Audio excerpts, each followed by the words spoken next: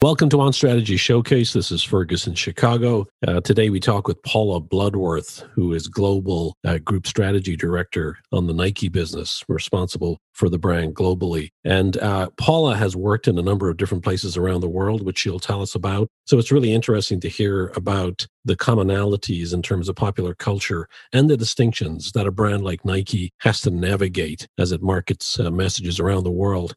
Paula was the lead strategist on the brilliant campaign, Nothing Beats a Londoner. So we're going to talk about the formative strategy behind that, how they got to it, and what ultimately inspired the formation of that idea. And then we're going to talk about the year that Nike had in 2020. We're going to talk about the role that a sports brand plays in a year when there are no sports. And so I hope you'll enjoy it. One thing I wanted to mention, I've been getting emails recently about my website, and people are asking, who designed it, or some even asked if I actually designed it, which of course I didn't. But the guy that did, I wanted to give him a plug because he was fantastic to work with. And his name, he goes by the name Blue Eyed Barbarian. You can connect with him. His name is Dennis. Terrific guy, terrific to work with, and I highly recommend him. You can reach him at blueeyedbarbarian.com. And to think he didn't even pay me for that plug, but I hope he's over there in Europe applauding me for doing this right now. Terrific guy. So here's my conversation with Paula Bloodworth. This is sort of episode number 2 on Nike, because for those who are interested, if you go back to the website on strategyshowcase.com, you can listen to the first episode and see the creative work associated with the first episode on Nike, which was with Andy Lindeblade out of the Wieden & Kennedy Portland office also. So here's Paula Bloodworth, a terrific conversation about the year that Nike had. Enjoy.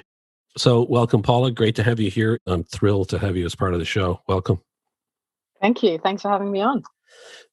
So you're now in Portland, working on heading up the Nike business as Global Group Strategy Director.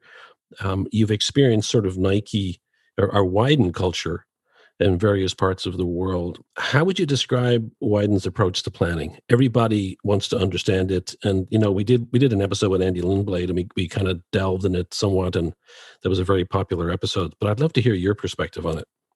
Yeah, sure. I mean, I'm probably going to say similar things to Andy is really there aren't processes or tools or like circles and diagrams. There are no like keys to planning at Wieden & Kennedy.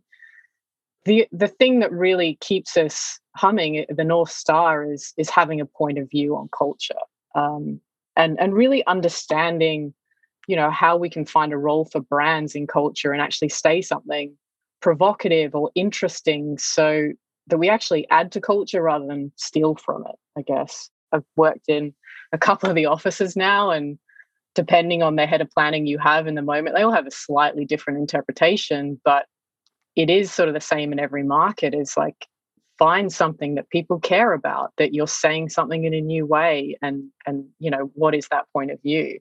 And attaching to that the authenticity of the brand, because you can always say something interesting, but is it relevant? Is it authentic to the brand? And I think that second part of that is one of the most important things going forward. And the last year has taught us that the brand has to earn its right to say something. It has to be authentic. It has to feel natural to the brand in order to have that provocative point of view and culture that gets people to notice and listen to you. I think more so than ever, there's a lot of commonalities in terms of global culture, but there's got to be distinctions too that you've got to be sort of cautious about. So is culture in Asia different than culture in Europe, for example? And does the brand have to speak a little differently in those markets? Absolutely. And this is one of the favorite parts of my job, and the last, living in China and London, I really got to enjoy that process, and it did change according to where you were. So every market has a very different relationship with sport, and they're at very different stages, and that's constantly in flux. But I'd say that's where the good stuff comes from. And if I'm completely honest, having worked at Global now, it's a bit tougher to do the global briefs. The global big ads, you have to find something interesting that everyone is attracted to and can relate to, but it still says something provocative. But when you're in those markets, you can really lean into what's happening in the lives of athletes, in what's happening in local culture and city culture. And there's so much texture and richness that you can really pull and lean into. And I think China was the biggest learning experience for me. I rocked up to Shanghai. I'd never been to China. It was my first time, in Shanghai, and I was starting a new job and was expected to steer the strategic vision of Nike Greater China. And Rob Campbell was my boss at the time, and love him, and he's a close friend of mine. And I remember him saying, "You're walking with two hands tied behind your back. This is not going to be easy." And it was then I realized that the slogan of Wieden and Kennedy, or one of the many ones that's I think is in the foyer of London, "Walk in stupid," was the three words that I really had to embrace. But relying on my local planners became everything. Leon Lin, Karina Huang were my planners at the time, and I felt very stupid for a long time, but I just stayed open and listened to them because they knew these athletes and they knew their city and their country. So yeah, it was important to listen to them and understand how planning and the strategies and the briefs all need to feel in touch with those local markets. And that attitude and that, learning experience certainly helped when I moved to London, because the first brief I got on day one, I think, was Londoner. And I, once again, had not worked in London and didn't know, local culture, and had to learn pretty quickly to try and understand it. It takes amazing courage to go in to a market where you're not familiar with the culture, whether it's in Shanghai, whether it's in London. God knows enough of us feel like imposters anyway. Yeah. But how do you approach it? And are you left to your own devices, because that's sort of having a clean sheet of paper is an advantage? Are you left to sort of delve in and come up with a perspective, or are you coached when you get there? Like, did Rob coach a little bit, or did he not? Did he let it be? A bit of both. He certainly coached, because that's Rob. I think anyone who knows him, he can't resist but to help. But it was also on me to ask the question. And I tried to read as much as I possibly could. I tried to say yes to every, opportunity to learn. And I got it wrong, and I put my foot in it. And I was probably culturally really insensitive a lot of times, but I certainly learned fast. And I just keep going back to the people. I always tried to invite in opinion and conversation, and asked everyone, not just the planners, but everyone in the office and friends.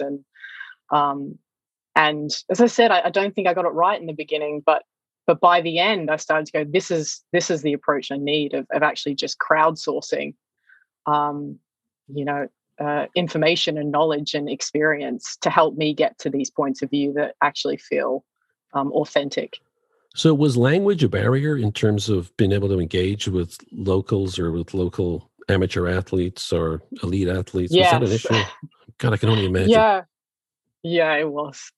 It was super interesting though, because sometimes language unlocked something, and a translation or a way of saying something, like these things were insights too, they unlocked a way of looking at the culture. And I just remember going how would you translate this? And I'd be like, it doesn't translate, but here is how we might interpret that. And there would be this saying or expression or way of looking at it. And I was like, wow, that's so interesting. And I think having that outsider perspective probably helped as well, of not knowing things so well that I could actually see them with a fresh view and bring them to light in some instances.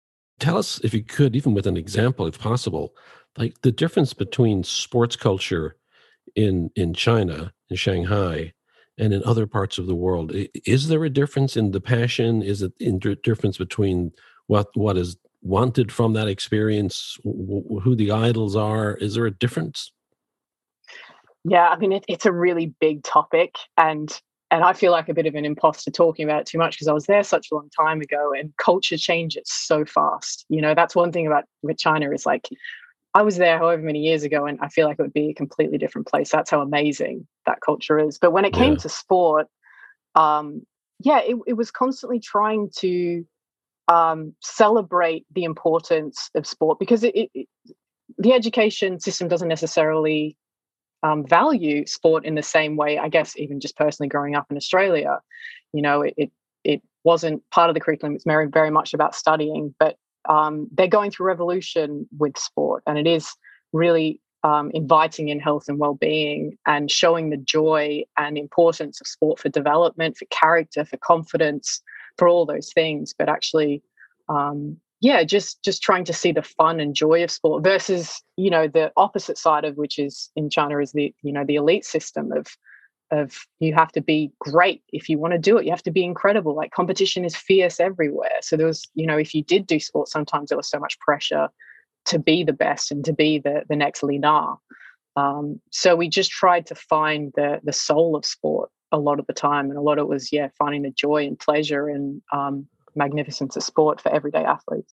So it's almost like the voice of the athlete in India is probably different than the voice of the athlete in London or in the US. But yet Nike, that's the sort of the filter for Nike. It's always the voice of the athlete, right?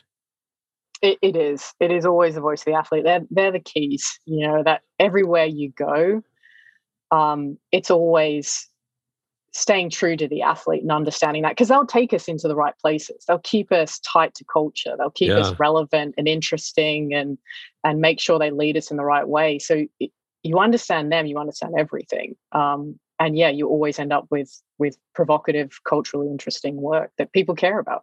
So that takes us to one of my favorite spots from the last couple of years, which is Nothing Beats a Londoner. And I mean, talk about original. That film, it wasn't even a spot, because it was far more than that. That film and the components of that film were pretty amazing. Can you tell us, like, where does that start? At that point, you were in London, right? Yes, yeah.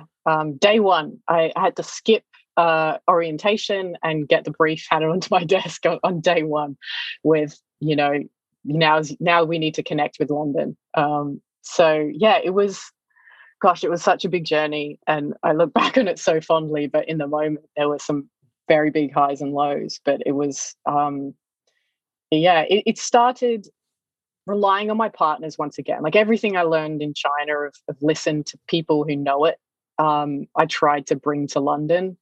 And here I felt like I got it right, or at least better than probably what I did in Shanghai. And it is understanding the people who live and breathe it. And I got to work with Tarek at On Road, a company there, and he's a research company, and they really understood London. Like, he's a Londoner, he knows these kids, he's friends with them, and so I mined all the research that was, had already been done and was still in the process of happening, and tried to meet as many kids as possible. Listen to the transcripts, just did everything I possibly could to, just gorge myself on information, I guess. And we didn't about stop. What? What were you exploring specifically? Definitely their relationship with sport, their relationship with Nike, how they approach sport, but also, how sport fits into their broader lives, and what they were experiencing, what were their challenges, what were they going through, how did sport help them or not help them, what were their perceptions of sport at that time, who did they look up to, and then also media as well, like what were they into, what did they follow. Like, I remember when we first researched, House Party was everywhere, and we were getting so excited about ideas on House Party, and then 3 weeks later, because we kept researching, we didn't stop, they were like, wow, you have shown your age, House Party is just so lame. So it just happened so fast. But everything, and I will say we didn't stop either. Like, we just kept talking to these kids as much as possible, and it wasn't just the research partner, it was me, it was sending my account team out, it was doing like beautiful mind walls of like what they're into, what gigs are they going to, how they talk, like what sayings are interesting. Like, they would call us out on language all the time. Like, we would put scripts in front of kids and they would laugh at us and rewrite it in a way. And it was that kind of relationship and back and forth that I think really helped the work in the end. We so rarely get to go so deep and really just enjoy the city. And thankfully, we had clients that were like, we just want to connect with London. Like, you don't, not that we want to alienate the rest of the country or the world, but the importance is really, valuing these kids and connecting with them. Share with us some of the initial thinking, because I know there was this unlock that bubbled up around a specific incident. So I'm curious, were you initially as a team, were you guys were you kind of struggling to find a really tight idea over a period of time, or was it relatively easy to get to a sharp sort of point of view on the voice? It's it was easy and hard. It was a crazy process. And I will say we wrote the brief fairly quickly, and we had a general intention. So we wrote the point of view, we had guardrails of how we wanted to behave, and just to talk a little bit about the insight before I get to that kind of unlock moment, was how how impressive these kids were. They had, some of them had really tough upbringing. Some of them, were going through all sorts of stuff, but it sort of wasn't the point. No matter what challenge was put in front of them, their attitude to everything was, you can't beat me. Like, I cannot lose. And they had this just lovely cheekiness to them. Like, I just wanted to hang out with them all day. They were just awesome all the time. And the creatives coined it, I think, joyful resilience. Tom Bender and Tom Corcoran, most incredible creatives, got us to this attitude and joy, I think. But yeah, it was that inside of like, these kids don't let anything beat them. And that was a lot like elite athletes. Of all my research with, athletes and reading biographies and being, in the Nike world, I was like, these kids from age 14, 15, 16 think like elite athletes. They just don't let anything bring them down. And so therefore we were like, they need to be the heroes of this spot. They need to be the ones that we raise up. And, Nike totally were with us on that. Jamie McCall and Phil Jacobson at the time, really believed in that kind of model too. But even though we got to that brief and we sort of knew what we wanted to say and we had a point of view and we were getting good ideas, nothing felt quite it yet. And it didn't feel like we bottled that energy in the perfect way. And how do you know that? Is that because there isn't a high enough level of excitement in the room? Is that when you feel, how do you know when you've got it? Or how do you know that you don't have it? Oh, it's such a good question. Sometimes you think you've got it, and then the client's like, you don't have it. You go, no, we don't, we don't have it. I remember when we did have it, everyone in the room was like, oh my gosh, we've got it. So you keep thinking you do, and then it's not until you actually have it, but I don't know if there is a simple answer to that question. Everyone had such a high creative benchmark as well, including our client at Nike. Like, everyone has such a good feel for this brand and knows what it should say in their bones. Like, we don't test. I think everyone knows that. So it is feeling. And when we get it right, I don't know, everyone just kind of lights up in the room. So when you look at London and you look at the work, there's a clear recognition through the work that London is a bunch of neighborhoods, just like New York is, just like Chicago is, and that each neighborhood is like its own city upon itself. Was it your goal to sort of, originally, were you thinking, God, you do have to find a commonality amongst all these various areas of London, for example, but was that what brought it all together in terms of that spot, or was it something you were sort of fearful of, that it might fragment it? Because it's, being a Londoner in one part of the city is different than a Londoner in another part. Oh, very good question. And you just uncovered one of the ideas that died, to be honest. we did have an area around every part of London's different, but we knew that was wrong, because we did want to find something that united them. And it wasn't a place or where you're from. It was this spirit, like this thing that all these kids had in spades, and their ambitions were just like ridiculously high, and we loved them for it. Like, and that united them all. And it was, as I said before, it was that athlete kind of insight of like, I am going to achieve what I want to achieve, and nothing is going to stop me. I don't care if you tell me I'm going to get it wrong. I'm going to come back fighting. So we wanted to unite, London. As I said, we weren't necessarily thinking about the rest of the world or the country. We didn't want to alienate it, but we just wanted to champion that kind of universal spirit of what it means to be a Londoner. So let's talk about the part that sort of unlocked everything for you, which was around the London terrorist attack. Can you talk about that and what that unlocked for you personally and for creative development? We had the brief locked on early, and we sort of knew what we wanted to say, but we'd gone through so many rounds that we felt like we'd explored so many areas, and everything was sort of just merging into one. And it just felt we couldn't kind of break through. And there was a moment that happened, and that was the London terrorist attacks. And it rocked London, obviously, for all those reasons. And there was a picture that came out that I remember seeing in the news, and it was, and I don't know if anyone remembers this, but there was a guy fleeing from the terrorist attacks, and he had a beer in his hands, and the media picked up on it. So he was running away from the terrorist attack with a beer in his hands. I think a lot of people outside of maybe London, or I should say the UK, were like, didn't really understand it. Like, why would you be protecting your beer? But the reaction from everyone in London was like, yes. That's right. Yes. Do not leave your phone behind, but don't leave your bear. Yeah. Same in Dublin. Yeah.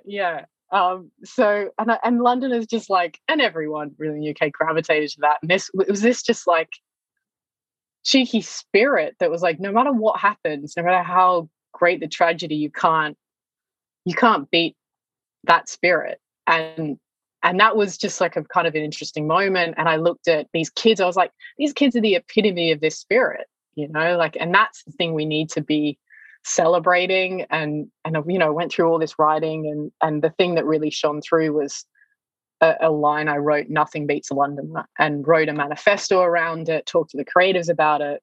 And it just had the energy and the cheekiness and the swagger. I know that word is overused, but it did have that kind of feeling to it that we knew it needed to be in the work. So that was where the line, so overall, so writing, the line, "Nothing beats a Londoner," stayed with it. And we thought it was just going to be a strategy line for a while. We tried to beat it, and the creators were like, this is it. This is the thing that feels right. And then not long after that, we cracked the final work.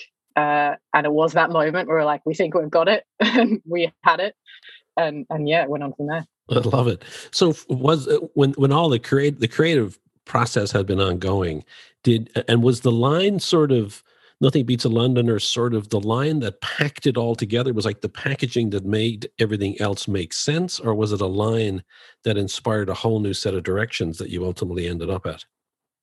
I couldn't say definitively either way, to be honest, but I do feel like there was a trigger, a turning point where, there were lots of ideas on the table, but we didn't have the big film, we didn't have that, or I shouldn't say film, but the idea behind "Nothing Beats a Londoner." So after that, everything did fall in line, and then all the ideas we'd had along the way, suddenly this "Nothing Beats a Londoner" was like, this is the spirit that everything can work towards. Yeah. Love it. So we're going to play the spot now. I've had the longest day, man. You said you were going to come to me, now you're telling me to come to you. I'm not getting on a cycle. Cycle? That's light work.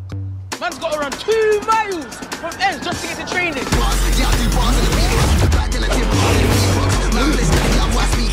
Serious, bro? 2 miles? Really?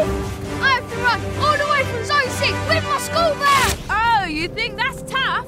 I have to run through Peckham at night! What's wrong with Peckham? Oh yeah? Well, I gotta fight these waste man just to play. This is my multi-purpose. Council funded, football, tennis, basketball court, bam! Fighting? You don't know the meaning of fighting. I have to fight my whole family before I even walk in the ring! That's nothing. In my family, if you're not in first place, then you're considered a failure! So then, following "Nothing Beats a Londoner," you then move to the US, and you start to now play the global role, working out of Portland. Tell us about that move, and what was the expectation that others had for you moving to Portland? Yeah, it was a whirlwind after working on Nike in a few markets to get that call. Particularly after I just bought a house in London and we just moved in to ask my husband, do you feel like going to Portland? He was like, sure. Bless him. But yeah, it was a big challenge to kind of take on the big global role. And in some ways, like, it felt like a really big challenge and everything was about to change. But I think anyone who has worked on Nike knows that nothing changes as well, because Nike, the DNA of Nike exists in every brief that you take. Like, if you know the athlete, like the rules are always the same, or at least the guidelines. Know the athlete, be in touch with sport, have a point of view on culture, and you can't go wrong. And so even though every brief was changing and it was global briefs, like at the end of the day, and I think most creative directors will say this too, we're just recreating Just Do It in fresh new ways. And so that was the challenge again, was like new market, entire world, how do I apply these learnings to a whole new challenge. So before we dive into 2020, I'm curious about how do you and the team sort of manage all of these sports internationally in terms of do you have planners who only work on basketball, ones that only work on cricket or only work on tennis or track and field? How do you sort of create a team around multiple sports on a global level? Yeah, I always try to have an expert in the really big categories like football and basketball. And I always try and spread the team so everyone has a passion or an experience in various sports. But there are some sports where it's so intertwined with culture that you need someone who's in it. Like I've got Anthony Holton, who is an amazing planner, who knows basketball so well, and he played it growing up. And I don't pretend to know basketball culture in the way that he ever could. So I always just go straight to him. Same with my other planners, AJ and Becca. They have their passions and interests as well that I just know to go to them for. We can't cover every sport, and that's when the planner, is their job to understand the category and the sport they're going into, but also it goes back to that walk-in stupid feeling of like there are planners all around the network and there are people around the network. There's an expert in every sport. So we constantly try and catch up with the planners all around the world and creatives and connect with them and figure stuff out. And I'll also say I'm always trying to broaden that base and try and meet people in sports or in culture and just try and talk to people so that if I get a brief for some sport I've never heard of, I can go, I know this person has an interest in it.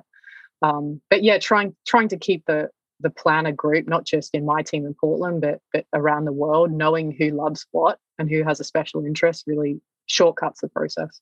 Yeah. So you arrive in Portland, I think was it December of 2019? Yep, that's it. So then everything goes to hell, right? So in terms of 2020, it starts slowly and then it just sort of builds. Everything stops. What are you guys thinking internally? Yeah, the same thing everyone else is thinking. Gosh, what do we do? This is crazy. I landed in Portland in December, and everything seemed normal. And then by early 2020, before the pandemic, it started with Kobe and Kobe's tragic passing, and from there, everyone knows the rest of the story. Nike is a sports brand, but sports had stopped. Professional sports cancelled. For me, that was the moment where the pandemic really hit, was when the NBA season was cancelled, was when I realized we're all going home. So the big challenge from a planning perspective was, how does a sports brand like Nike stay relevant in a world without sport? Because professional sports had stopped. Kids and athletes were stuck in their homes, sports season cancelled. So how do we, as a sports brand, stay relevant? And not just relevant, like authentic in those moments? Like, what right does a brand like Nike have to show up in a moment where things are really hard? So it was a tough year, and I think we used a lot of gut and empathy and instinct It was relying on those tools that we know what Nike stands for. And actually, there was a deck that my planner, Anthony Holton, wrote, which I think sticks with me when he worked on the Kobe stuff. And he coined it emotional accuracy. And I think that's a really nice way of thinking about the whole year. Of like, yes, we can have a point of view on culture and do all the right things as planners, but do we have emotional accuracy? So did you find that you were creating for what was happening in that moment, or were you creating for what you thought might happen next? Both. Yeah, absolutely both.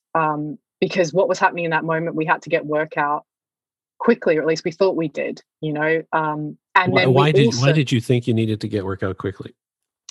Because sport had stopped, and we'd seen really inspirational stories of people doing sport at home. I can't remember where it was, and a guy was running a marathon in his backyard. Yes, that older guy, yeah. Yeah. And it's like, that's where we can be natural. Like, that's where we can show up and we can inspire everyone at home to play inside and play for the world was the line. And that was Nike, and that was Wieden & Kennedy. That was definitely both of us wanting to inspire in those moments and show how sport can't be stopped even in the darkest moments.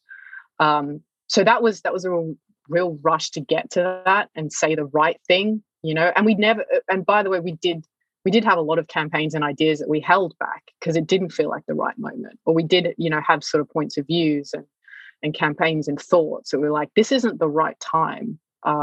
And we were like, let's at least try and think about what feels not gross, but actually, powerful.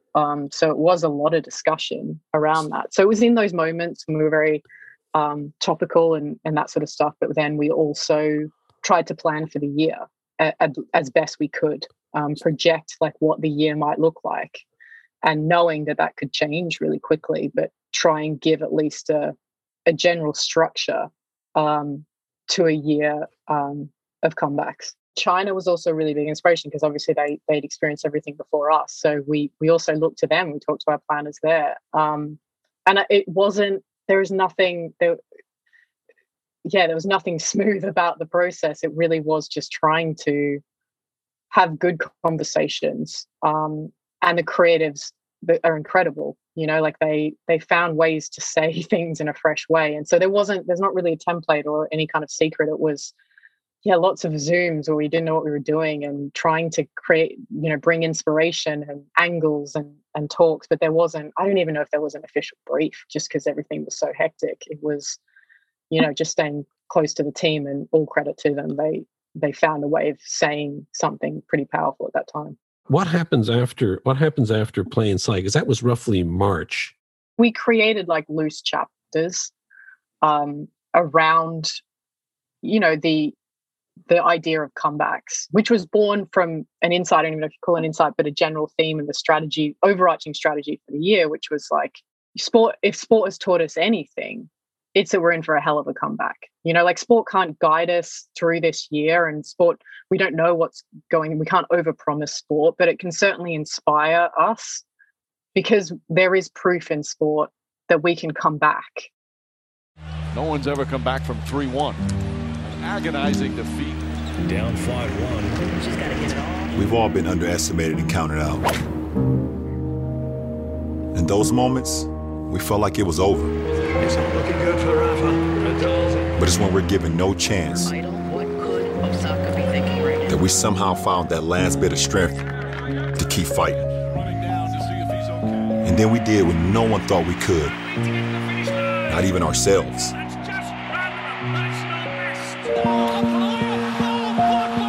We came back from the impossible. From being broken.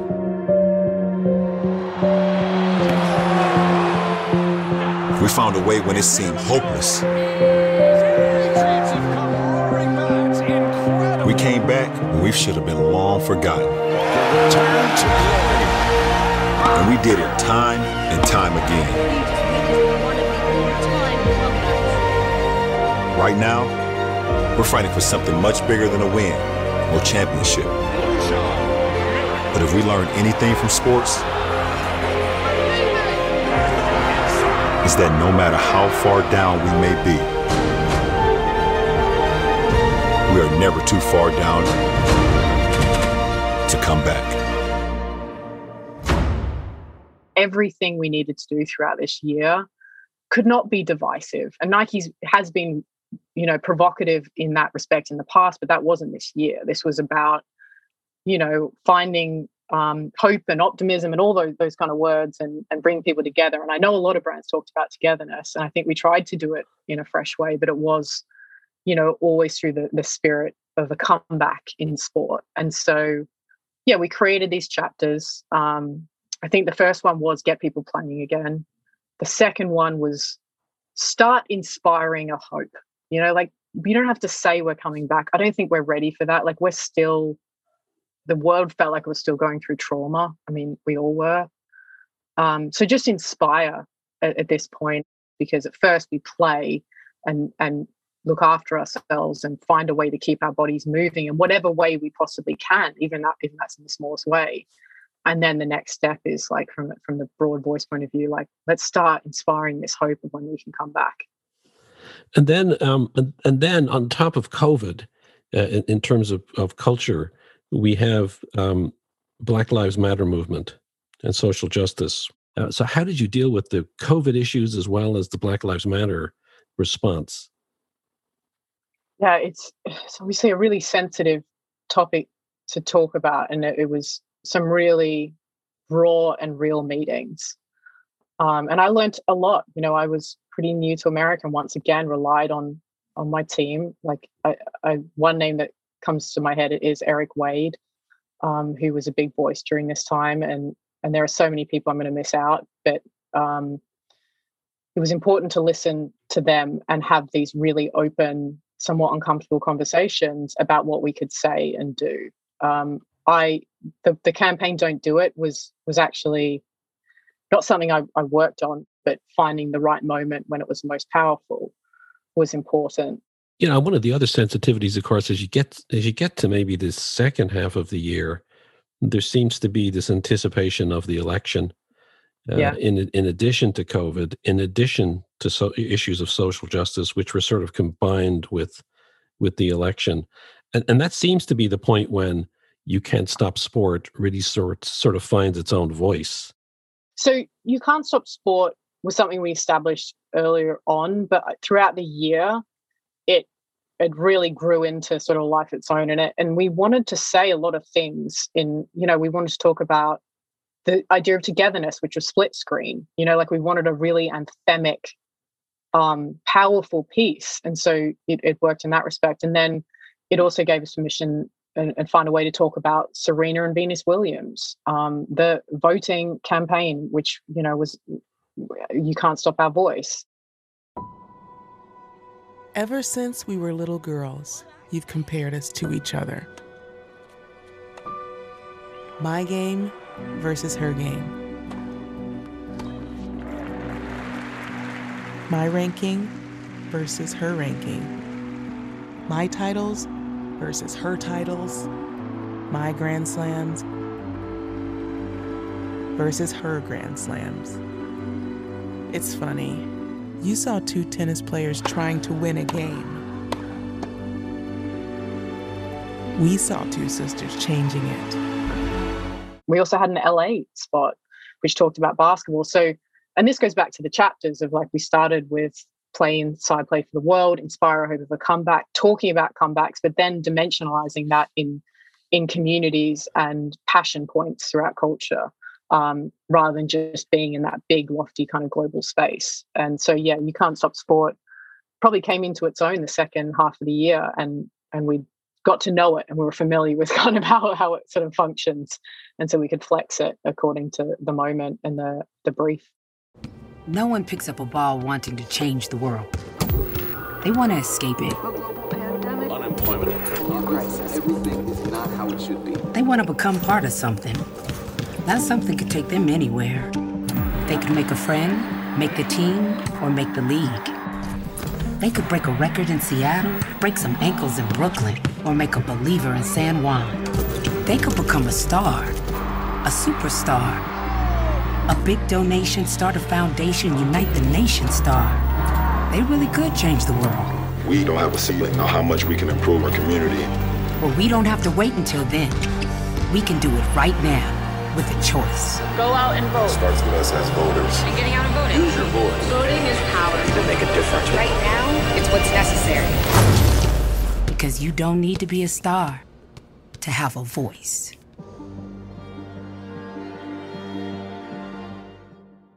What can you share about results in terms of 2020? What kind of a year did Nike have? I mean, I can say these results because they're all public, so I should be fine here. But yeah, Nike had a pretty incredible year. If you look at it, the Nike share price dropped, I think, about 38% from the beginning of 2020 to the March low, and from that low to the year end, it increased 225%. Which is crazy. Yeah. And then when it comes to sales, by the last quarter of the year, Nike sales were exceeding 2019 sales by, I think, like 9% or something. And then profit, the story becomes even more attractive. And global earnings were up 36% versus 2019 in quarter ending November. So like the numbers are ridiculous, really, in a year like 2020. And of course, there are so many factors that contributed to that, particularly, Nike's shift to DTC and John Donahoe, making it a far more digitally centric company. And so there are a lot of things that went into that. But no doubt the earned media and the campaigns, I think, were integral to that great, upward trajectory for the brand. And so it was a comeback for Nike as well, that I think the work had a big role to play in. Paula Bloodworth, Global Group Strategy Director on Nike at Wieden & Kennedy in Portland. Thank you for your time. This has been great. Thank you so much for having me on. It was really great to chat. Yeah, this is awesome, and I will stay in contact with you because I'm always curious about how Wieden works, because the outputs are 9 times out of 10 they're just terrific and they inspire everybody in the industry. So. Congratulations for being a part of definitely a world-class team. Oh, thank you so much. Yeah, it's been a hell of a year. Yeah, it sure has. It's been good to be part. And we'll see everybody in the next episode.